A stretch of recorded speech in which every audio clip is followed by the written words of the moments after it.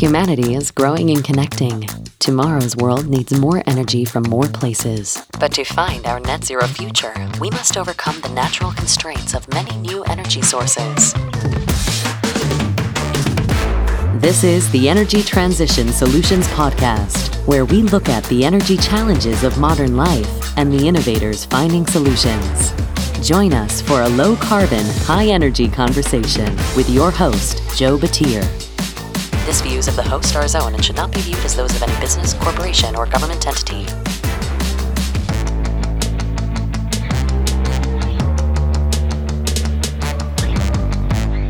Hello, and welcome to the Energy Transition Solutions Podcast, brought to you by AWS Energy. I'm your host, Joe Batir. This is the show where we bring you low-carbon, high-energy stories from the people solving the energy challenges of modern life. I am here today with Dr. Luca Guglielmetti, Senior Research Scientist at the University of Geneva in Geneva, Switzerland. LinkedIn states that your research is multidisciplinary exploration methods for deep hydrothermal system exploration and aquifer thermal energy storage in sedimentary basins. Now that's a mouthful. So Luca, in your words, who are you? What do you do as a senior research scientist? And most importantly, did I pronounce your last name right?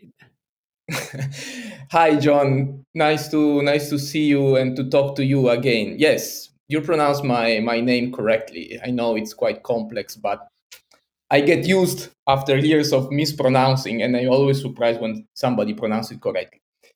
I am a geologist as a background. I did my studies in Italy, in Turin, where I grew up, and my, let's say, geothermal journey started actually in Yellowstone when I spent 1 year as a junior geoscientist.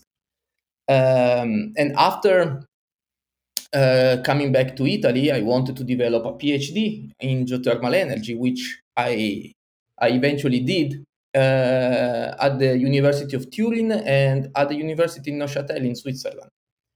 My topic was mainly about geothermal exploration of hydrothermal system in the Alps, in the mountains. And after my PhD, I moved to Larderello, where I worked for a multinational Canadian company dealing with exploration of high enthalpy resources. Since 2016, I joined the University of Geneva as a senior research fellow, and my topic moved to sedimentary basins because specifically in Geneva, but over the entire Switzerland, the focus now is directed to the development of geothermal resources for heating and cooling from the Molas Basin, which is a sedimentary basin. Actually, even a slightly active petroleum system with all its implications in terms of exploration risks related to hydrocarbon occurrence. My research topics mainly focus on the characterization and the resource assessment of deep geothermal system. And for the past 3 years, I've been coordinator of the Swiss consortium of a large European project, which is called HeatStore, and that specifically deals with the topic of high temperature underground thermal energy storage. So the idea is to find solutions to decarbonize the Swiss, but more in general, the European energy system. I'm also active in the geothermal international community, being part member of the EGEC, the European Geothermal Energy Council. In ATIP-DG, I am coordinator of the work package specifically dealing with heating and cooling, and recently established collaboration with the International Geothermal Association to work on the application of geothermal energy in the agri-food sector. That's a very thorough background and very interesting coming from the European side, because I really haven't gotten to work much in Europe yet in terms of geothermal. And so I know all of the kind of everything that you just said. I understand it. It's really exciting. I want to dive into it, but I'm not sure our audience necessarily knows what we're talking about when we're talking about aquifer thermal storage for agriculture. So let's take a few steps back and quickly go high level. In your own words, quickly define for us what is geothermal energy.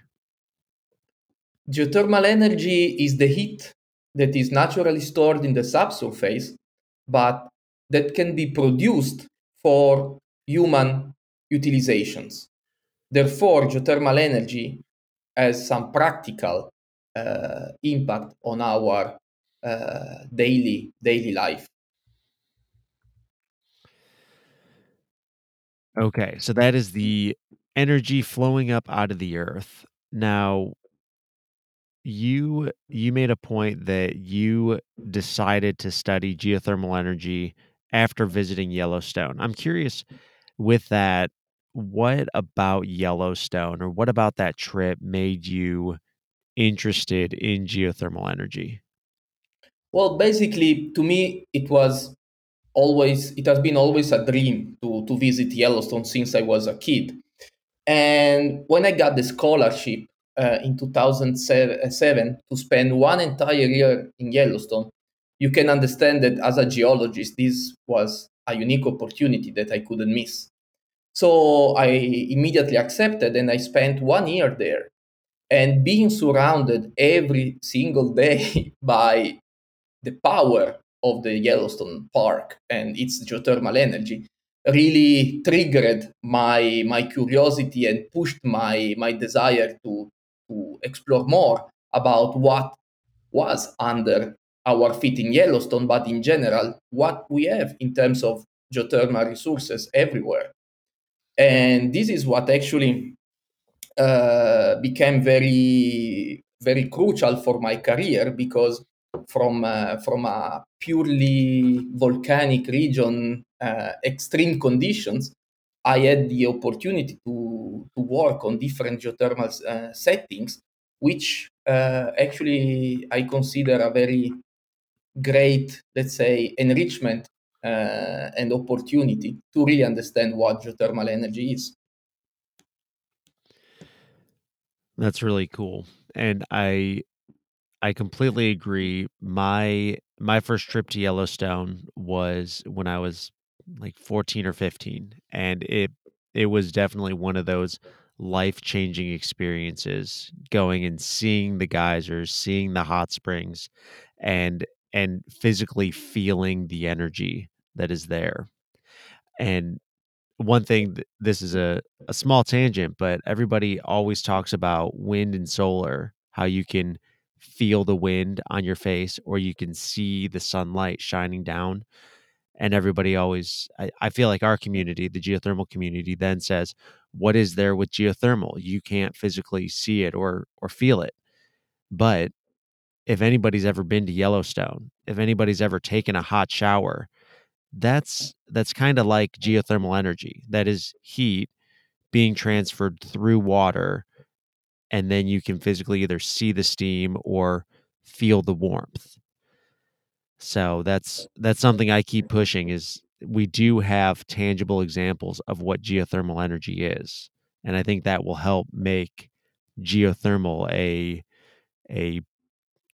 a household name. So that I guess I think it's great thinking about geothermal, and it really sounds like one of the best resources possible. Sounds like it's all over Europe, it's in the US. So, is it something that we can use today, kind of worldwide, everywhere? Absolutely, yes. Of course, it depends on the type of use that we expect. Geothermal energy, per definition, being the heat below our feet, it is everywhere. We know that the temperature in the subsurface increases with what we call a geothermal gradient of about 30 degrees per kilometer, which means that wherever we are, we drilled few hundreds of meters and we already have a geothermal resource available. What changes is actually the type of fluid that we can extract. We can have steam, or what we call the high enthalpy, the high temperature resources, which are located in very specific areas. We are talking about Iceland, Central Italy, Indonesia, New Zealand, California, Mexico. This is where geothermal energy has been developed since the very beginning.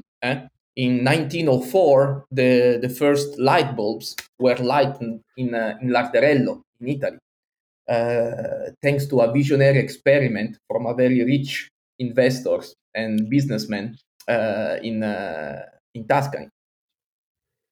Therefore, power production has always been the main focus of geothermal since, let's say, about 10 years ago, when eventually the geothermal community started to understand that if we think at our daily life and our daily energy needs, we take a car, we push the button in our house to light the light, and to use the fridge and etc., the TV. But 50% of our energy need comes from heating and cooling. And this is actually where geothermal can play one major role in decarbonizing the global energy system. And what is very important to mention is that uh, heating and cooling can really be developed at different scales, from individual installation to a city-wide development everywhere in the globe, as long as we have heat, which we know that we have a fluid that allows us to extract the heat from the subsurface, and to extract the fluid from the subsurface, we need a media, a volume of rock, which we call a reservoir, which is porous and permeable. Therefore, it allows the fluid to circulate and to be extracted. And these conditions can be identified everywhere in all over the globe. Yes. Thank you for that explanation on where and how we can use geothermal. So I think this would be a good jumping off point to really dig into your research focus areas. One of them being the one of them being the exploration methods for deep hydrothermal. So, can you explain a little bit what what the definition of deep is here, and why do we have to go deeper to find these systems? Yeah, basically, deep geothermal systems, by definition, are all those geothermal system and resources which are located uh, below hundreds of meters of depth. This is because the first, let's say, 200, 300 meters are usually, let's say, low temperature resource that can be used by installing ground source heat pump for a direct application in the small scale heating and cooling applications. The deeper we go, the more resource we have the chance to reach and to produce, and therefore larger scale installation can be developed. And this is actually a big portion of the new market opportunities that are opening in Europe, for example, where even big company, including oil and gas company, are looking at it as an opportunity to increase their portfolio of projects. What I do specifically for my job is not very much different to what we do in oil and gas exploration.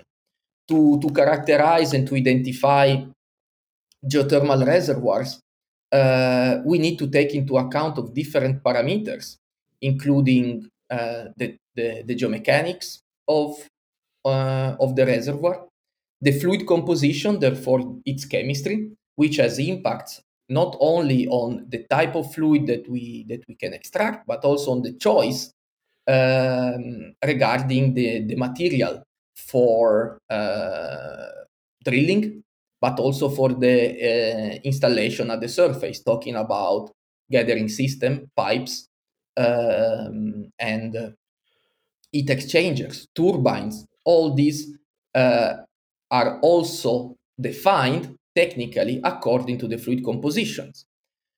Then we have to take into account, we have to run really an exploration campaign, an exploration program that covers geophysical methods such as gravity, magnetotelluric, and in sedimentary basin, the method that is used, and now in Geneva we are shooting, as we speak now, 200 square kilometers of 3D seismic targeting reservoir at about 2 to 5 kilometers in depth. Of course, seismic is the main method that is used. To combine all this data, we have, of course, I'm part of a team for sure. I can't do everything by myself. Geothermal is not a one-man show. It's always the success of any project is related to an It's a efficient good team. collaboration. Yep. Exactly. And therefore, what we do is that we combine this data to produce 3D subsurface models, a set of them, because by definition, a model is not an exact representation of the subsurface. Therefore, we have to create many that then we move to the simulation of how the fluid circulate and what can be the production scenarios. Once we have these scenarios, of course, we can also quantify the uncertainty, which has an impact on the economics of an entire project. Therefore, my goal is really to go from the resource assessment to, let's say, the more financial aspect that cover the entire spectrum of a geothermal exploration program. That sounds like a fun project and a lot of moving parts. I'd like to dig into the idea of the modeling. Mm-hmm. Say say 10 years ago when I was first starting my PhD, you were first getting towards graduating your PhD. What was possible then in terms of real high resolution 3D modeling compared to now? And are there any specific advances in, say, computing power or really our understanding or our data collection techniques that have made higher resolution modeling possible? Yeah. What I really see as an evolution in the past 10 years is that with respect to model, we are moving towards from a rather deterministic approach. Therefore, we add the data, and this is the model that then we use to take decisions. Now, thanks also to the technology advancement, for example, in cloud computing and so forth, we can generate lots of equiprobable models, which all explain our exploration data. Just think about when a group of geologists and geophysics look at a seismic line or a seismic data. Most probably, if you give the same seismic line to 10 people, you will probably get 8 to 10 different interpretations. Before, this was really difficult to capture into a 3D model. Now we can create 8, 10, 50, hundreds of models, and this has a huge impact because thanks to that and to geostatistics, for example, we can quantify the uncertainty. And quantifying the uncertainty has an impact on the probability of success of our project. Identifying target at 4 kilometers in depth is not a trivial task. You really have to understand what are the uncertainties that you have to embed in your model. And this is really something that when I was doing my PhD, one of the main remark of one of the reviewer of my thesis was really, how did you assess the uncertainty? And at the time, to me, it was really difficult to reply. Now we have lots of tools that can allow doing that. And this has implication on the de-risking of a geothermal project. And this is very important for industrial application specific. Hmm. Yep. Yeah, and I think the one of the largest costs with geothermal is the drilling, and obviously a dry hole, and in this sense, it really is a dry hole where you don't have sufficient water flow. It that is that's one of the biggest risks. So de-risking at the early stages and the new computing power and abilities with things like cloud computing that let us run those 100 models. That really is it's a it is a significant advantage to geothermal development today versus 10 years ago. Yeah. And if I can just add something on top of that, I mean, you are totally right. And to go a little bit more in detail, also to enhance a little bit of a difference between what oil and gas company are seeking in terms of reservoir with respect to the geothermal. In geothermal, we don't really look into primary porosity reservoirs. It's very hard to have a primary porosity reservoir all over the globe. Most of the reservoirs that we are seeking and targeting are fractured. And you can imagine that having a proper understanding of the geomechanics of the reservoir and therefore starting from a well-bore image and log to understand the stress field, the fracture behavior, the fracture orientations, to upscaling at the reservoir scale by, for example, a set of DFN, discrete fracture network, which then you can use to estimate and to predict petrophysical properties such as permeability. This is something that 10 years ago was really tricky to do. Now it's really something that not only the scientific community is looking at, but also the industry. Thank you for adding that part, and I think it is a really important aspect to highlight. I'm curious, what is your take on the idea of oil and gas well conversion to geothermal power? Many of those reservoirs are a primary or secondary porosity driven reservoir, except for we're talking about kind of late stage, mature, conventional oil and gas assets in a traditional porosity driven reservoir. How what do you think is the most important part when it comes to converting an oil well to a geothermal well in one of these traditional reservoirs Yeah. compared to what we typically target, which are those fractured reservoirs? This is absolutely one of the most hot topic in the geothermal community. Repurposing oil and gas well is becoming more and more important. And I understand that in the US as well, in Canada, for example, there are really hundreds, if not thousands, of relatively dry well that still produce even more than 90% of hot water at a reasonable temperature that can be exploited.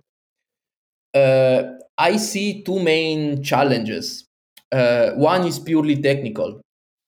First of all, if we think about oil and gas well and geothermal well, the design and the diameters that are used are different. Usually, geothermal well have a larger diameter in the open hole section that allows big flow of hot water or steam.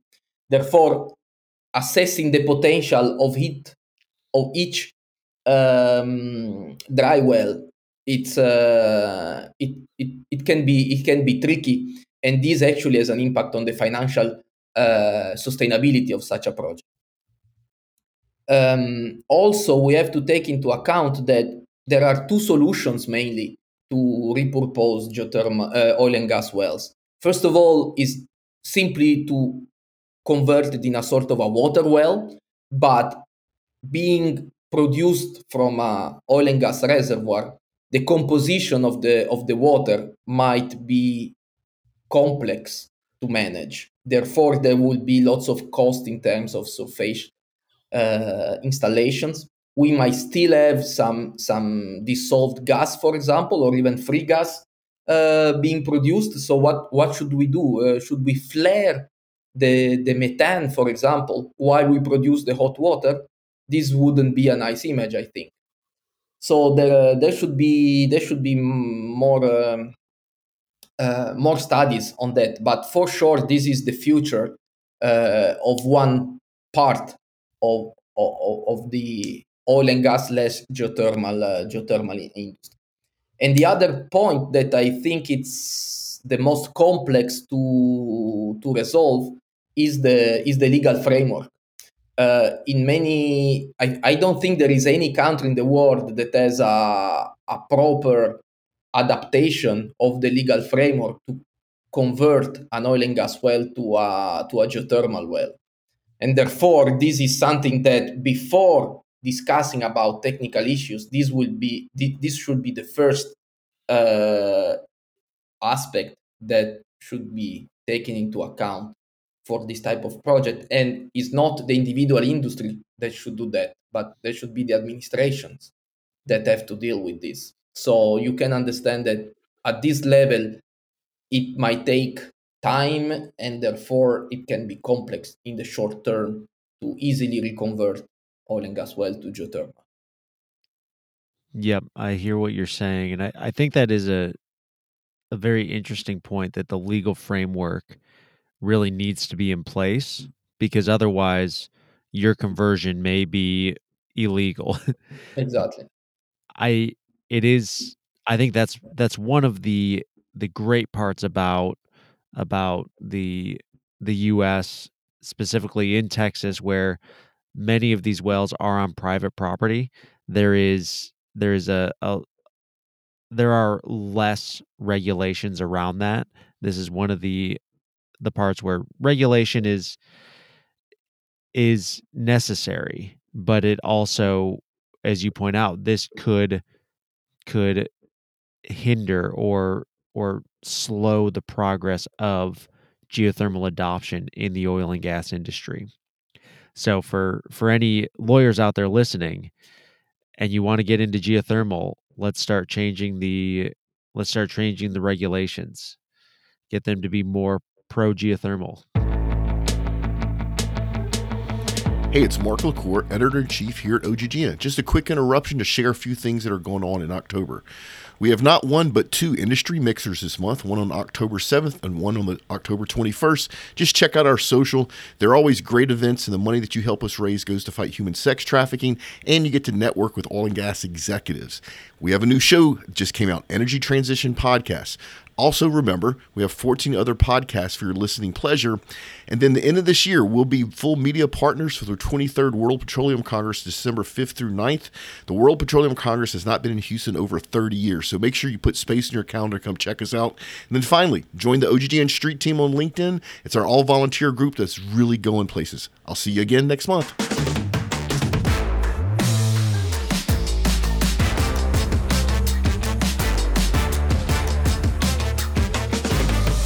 I think this is a good point to talk about your past history. So you were originally with the you're with Magma Energy working in Lauderdale, and then you shifted and made that jump to academia. I'm curious what prompted that shift and what prompted that shift from industry to academia? That's a tricky question. Basically, the working experience in Lardarello was simply amazing. I had the opportunity to really experience the daily life of a geothermal company with ambitious program covering every aspect of the exploration until the design of the wells and the power plant. However, again, the legal framework and the political uncertainty in Italy played a major role in my decision to leave, to quit Italy and go back to Switzerland to join the academia, because they were really, really challenging for the company to move to the drilling operations. And after a bit of time of relatively frustrations and understanding that geothermal was quickly moving towards new opportunities, even scientifically opportunities of research in sedimentary basins, in medium enthalpy, medium temperature resources. Therefore, talking about resources between, let's say, 70 to 130, 140 degrees, which, as I said before, are much more available and widespread globally. I really thought that this was the opportunity to cover another aspect of geothermal. And therefore, moving to sedimentary basin to me was really the great choice. And I actually joined a research group which was exclusively dealing with oil and gas research project. And joining that group actually allowed the entire research team to enter into the geothermal community.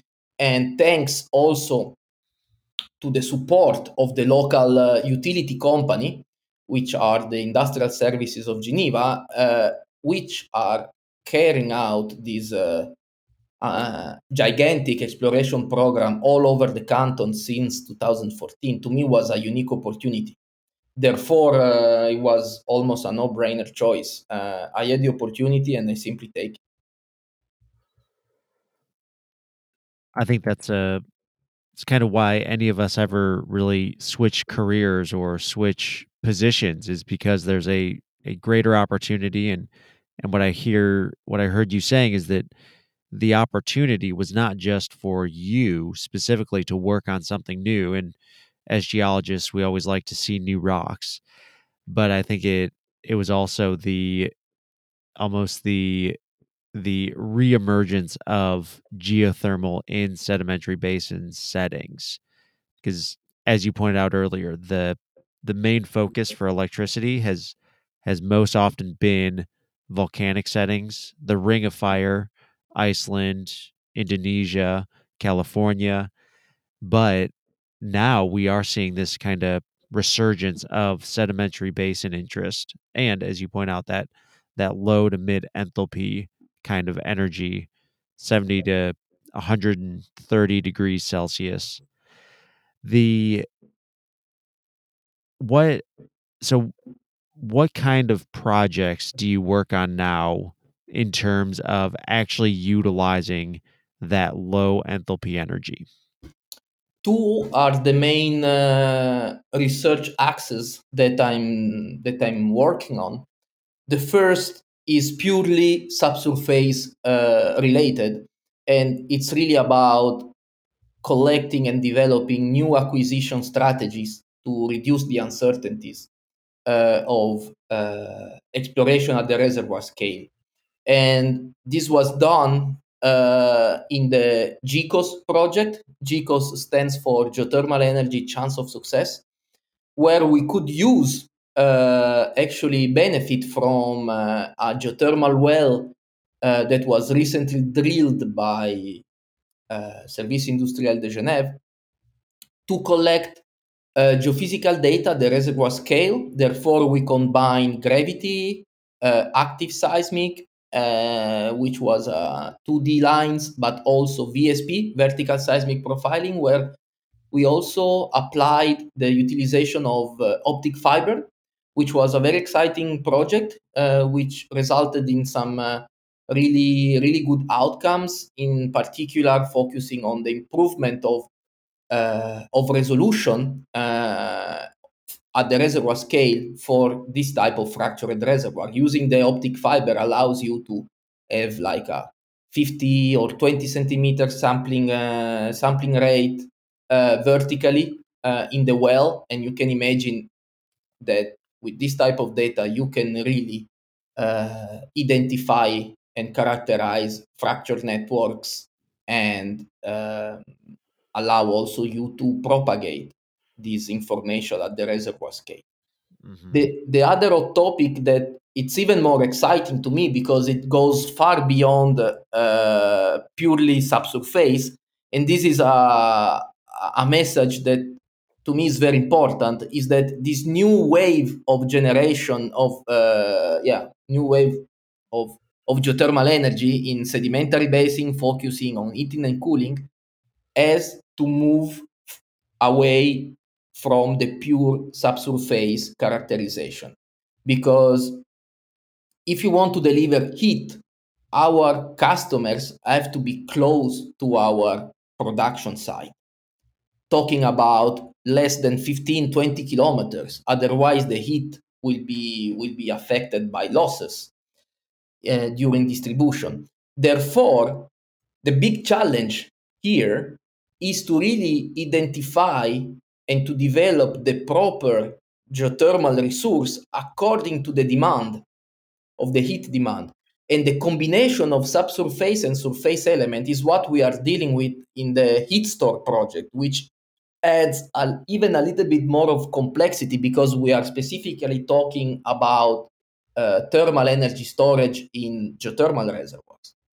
Therefore, capturing waste heat from industrial or civil applications, storing it in the subsurface seasonally during low heat demand periods, and then recovering it during high demand in order to replace fossil fuels, which are usually the dominant part, the dominant source for the heating and cooling sector in Europe. And these actually require a complex framework of competences. In this project, just for Switzerland, we are more than 20 people working on that, and which are not just subsurface. We have a team specifically focusing on energy system integration, energy system modeling, and providing input, for example, for the dynamic reservoir modeling, because we need to understand what is the temperature that we need to store, what is the temperature that we need to deliver, and when. Therefore, these inputs are crucial if we want to model the performance of a reservoir. Therefore, yes, these are the two main topics, and I believe that they can be uh, deeply investigated even more because some technologies such as heat storage are relatively immature at the moment, but have a potential of replicability everywhere. Therefore, talking about, for example, repurposing the wells, if we can, for example, run high resolution VSP in those wells and really characterize how eventually the water can be seasonally produced, there will be definitely a step forward towards a more accurate reservoir characterization.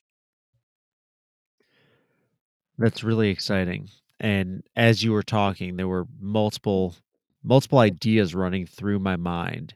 The the last one was how you were stating that, and correct me if I heard you wrong, but basically because of the dynamics of the reservoir, because you're pumping out so much water and you're pumping back in water and you're moving the resource around, this requires a very high resolution reservoir model and being able to really, really understand what is going on in the subsurface, not just an estimate with how much resource there may be, but really understanding how much physical space you can put water in, store it there for 6 months, how much heat is going to go into that water, and now how much of that heat you can produce.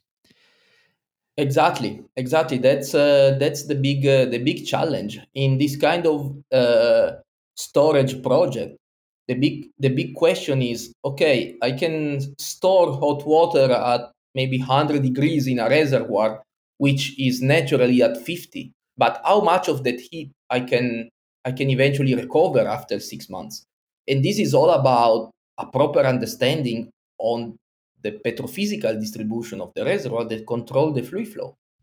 And to do that, we really need a detailed understanding of the subsurface that should respond to the energy demand that is actually needed. Not all reservoirs are adapted to all energy demand. That's the big point to stress in this type of projects. Yep. And as we're thinking about these high resolution reservoirs, I could see a direct application to something like carbon sequestration or carbon storage, because there it when we're talking about trying to get all of that carbon back into the ground, it we really want to know just how much space we have, and then what is the time frame for if there will be any type of geochemistry and any type of reactions occurring, creating or turning that carbon into carbonate. We really want to have that high resolution model to know where and how the porosity and permeability may be changing. I want to paint a scenario for you. So say you've got a very old oil and gas field. It has something on the order of 150 wells at about 500 meters deep, or around 2,000 feet deep, somewhere in that fairly shallow range. And this field is just kind of sitting now idle because the majority of the oil has been produced, and now it's just water that's being produced. So it's no longer economic from a oil and gas perspective. What would you as a researcher propose from a geothermal angle on how to make that field a profitable geothermal system? First of all, I would approach the problem knowing that, as you said, the well are relatively shallow, therefore probably power generation can be excluded as a scenario. I would ask the owner of the well a map to see where the wells are located with respect to villages. Are there customers close by? If so, the solution would be most probably to install a series of big heat pumps that can eventually increase the temperature to fit the the hot water demand, and then just use those to in the local distribution system. That can be one solution, which either can be implemented by directly extracting the water from the wells, or we can even install some closed loop system like the standard ground source heat pumps, where you install these U-shaped tubes where a working fluid circulate and extract or exchange more accurately heat with the media, with the reservoir. Therefore, no water from the reservoir is actually extracted. And this can be actually a solution, and this is where the market of the geothermal heat probes is moving. Since now it focus mostly in the upper 200 meters, just to give an order of magnitude of the depth that was considered as a commercial interest for this type of application. Now we are moving towards deeper geothermal probes. talking about 500 to even 1 kilometer. Just few examples from where I live here in Switzerland, in Lausanne. There is an entire neighborhood which is connected to a series of 35, if I'm not mistaken, deep ground source heat pump, which are about 500 to 800 meters. They are all closed loop and they are covering the entire need for heating and cooling of this neighborhood. And talking about repurposing wells, even in Geneva, a few kilometers from where I live, in 1994, the deepest well, geothermal exploration well, was drilled 2.5 kilometers, which was not producing at all, literally 0 point something liters per second, which was really low flow rate. Therefore, no commercial use was ever implemented. But next year, a deep geothermal probe will be installed in this well, which has been kept open since the 90s, and this will feed a new group of households that has been recently built. So therefore, the building were specifically also designed to integrate this type of solution in their heating and cooling sector. Another applications, if the demand is not close enough to allow the construction eventually of a reasonable cost-effective distribution system, with this type of temperature, talking about 30, 40, 50, 60 degrees, there's huge potential of creating market opportunity for the agri-food sector. We know that the food sector in general is far from being sustainable and environmentally friendly. It has lots of global warming potential, specifically in the production phase. And geothermal can provide a really broad spectrum of applications using heat even from low temperature resources, talking even 10, 15 degrees. And greenhouses or fish farming or food drying are three of the main application of geothermal energy in the food sector, and they don't need 100 degrees. They need temperature range between 30 and 60 degrees. Therefore, if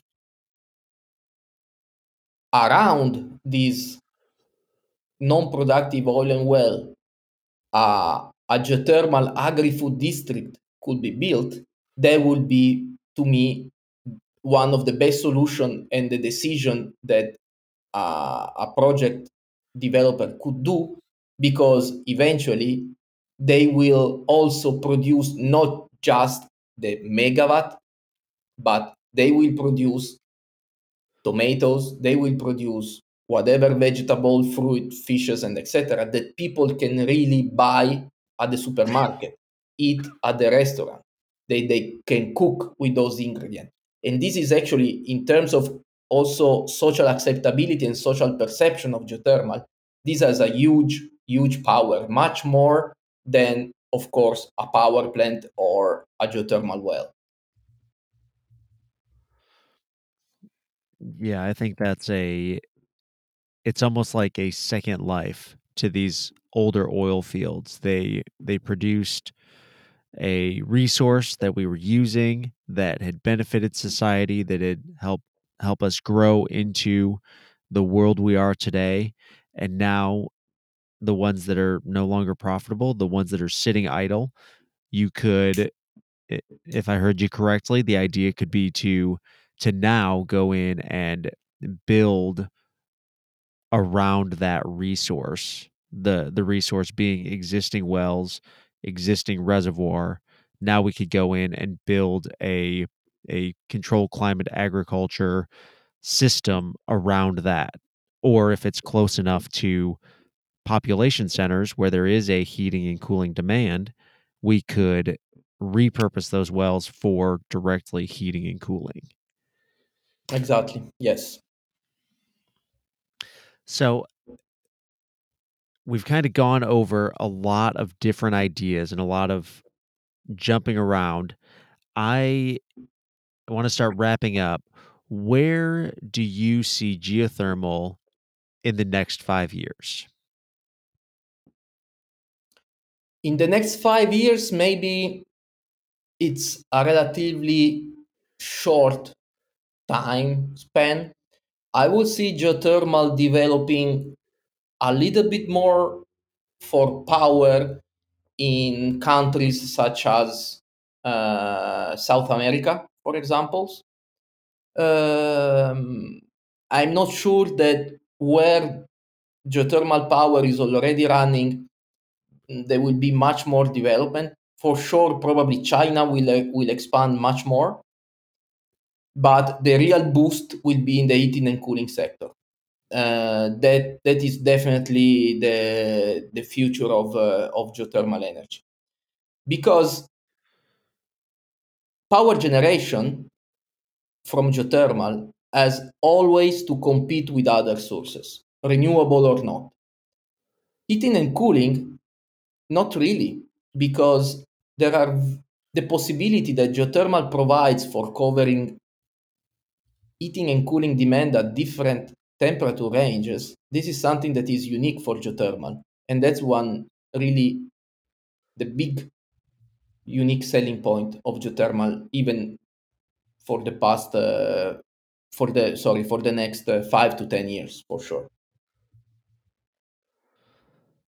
It's a very, very interesting point. Something that I've never really thought about. The idea that the grid, the electricity grid, only has so much space. So even though geothermal, we talk about it being base load, we talk about it being able to ramp up and down, being flexible, but ultimately there's only so many electrons you can put on the grid, which means geothermal is competing with everything else out there that's trying to get on the grid.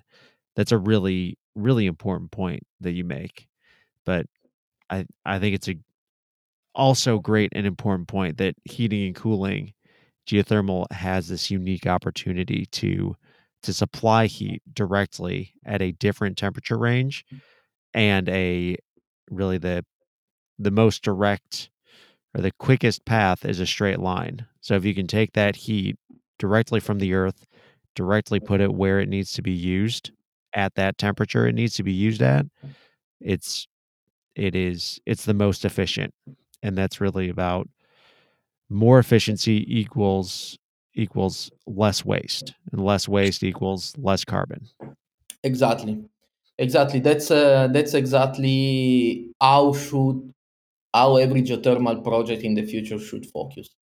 Of course, there are other applications that are emerging, such as metal extraction, in particular lithium, or green hydrogen. The technology there in this sector is advancing quite rapidly, but for sure, heating and cooling will be the main driver to boost geothermal. I like it. All right, so now my final questions. These are a little less related, but still important. What is the most important book you've ever read? Oh my God! I think it was. Uh, it is. I can't remember the title in English, but in Italian it's the great story of the Pleistocene man. It is a very funny book that describe actually in a, let's say, a little bit fantastic way how the first human being discovered, for example, the fire, or was scared about volcanoes and etc., started cooking the meat using the fire, and how they transported the fire from a lava field to their cave, and etc. And this to me was really something that I read it like 2 3 times in my life, and it's always inspirational because somehow it keeps my mind really with, well, my feet very solid to the ground, understanding, maybe, getting closer to our origins, and our origins are also related to geothermal to geothermal energy. So to me, it's a sort of closing the loop of my not only working path, but in general about my life. Yeah. That sounds really interesting. That's going to jump many of the book recommendations for me. I will So the send next you question. the exact title later on if you want. Okay. Yep. Yep. I'll get the exact title and add it to the show notes. Next question. When will we be net zero as a society? Net zero as a society, my God, this is horrible question. Net zero is probably a very ambitious plan. Do we really want to be net zero? um, I'm not really sure that this is achievable. We will always need, uh, at least for the next decades, to use fossil fuels. Maybe not for energy supply, but we are surrounded by that. Therefore, thinking about achieving this is not is not the way to think, because let me tell you something. Net zero specifically deals on the environmental pillar of sustainability. Do we really want to focus on that, or you want to focus on the three pillars of sustainability, which are economy, society, and then the environment? If to achieve net zero will make less benefit and economical benefit for the local communities or welfare for the society, is it really the way to go? I don't think so. I think that we should aim towards a definitely more sustainable future, but that doesn't mean that more sustainable means net zero. I think that is a very reasonable and pragmatic approach to the question, and I completely agree that it is very ambitious to think about net zero, and it is important to look at what sustainability is, all three pillars of sustainability, because it when we are only looking at one, it's the same as if you've got a three-legged stool. If you only make sure one of those legs is good and nice and solid, you've got two failure points that can occur.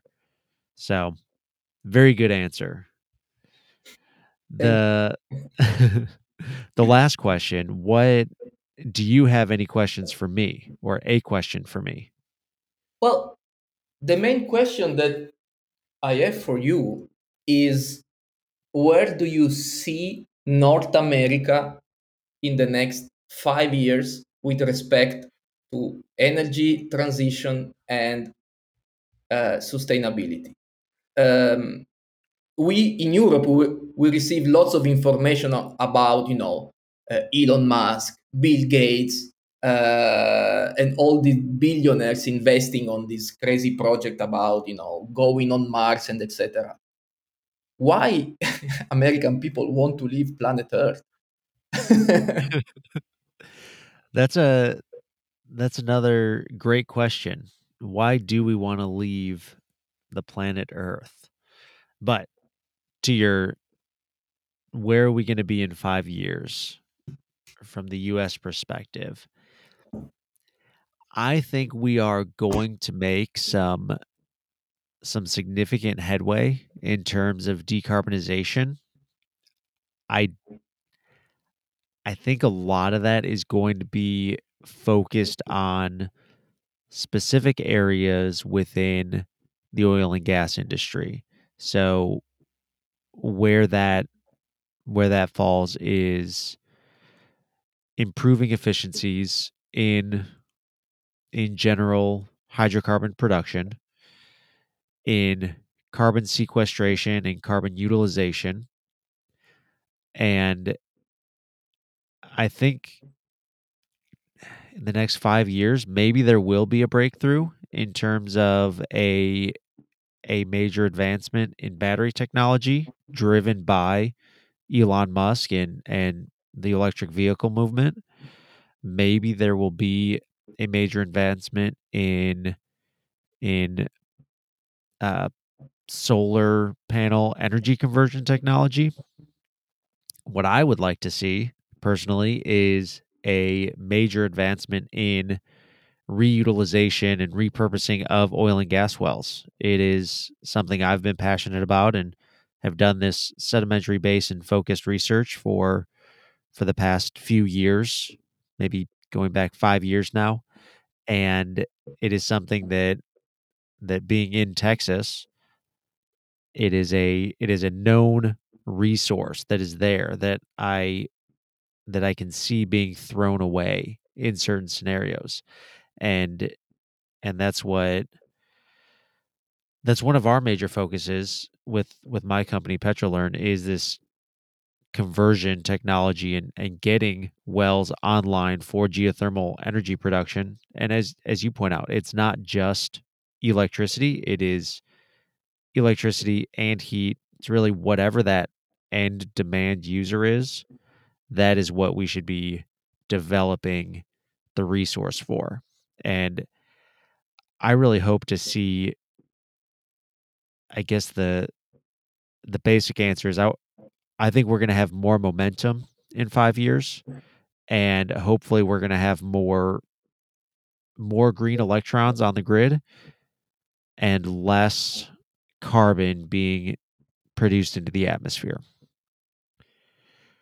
That's great, and I think that whatever US will do will have a great impact on the choice of other countries. So I really hope that US will be a huge driver for this energy transition.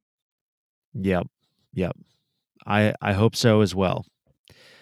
Well, Luca, thank you very much for joining me on this show. Are you going to be at either the Geothermal Rising Conference or the World Geothermal Congress? Not really. I will not be able to go to Iceland this time, unfortunately. But I really hope there will be an occasion in 2022 to get together with the international community again, because we really miss this type of conference. Yep.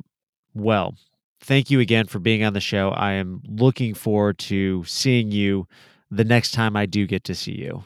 Thank you very much. It was a great discussion with you, and I wish you all the best, Joe, for your future. Thank you, Luca. And thank you, everyone, for joining us on this episode of the Energy Transition Solutions Podcast.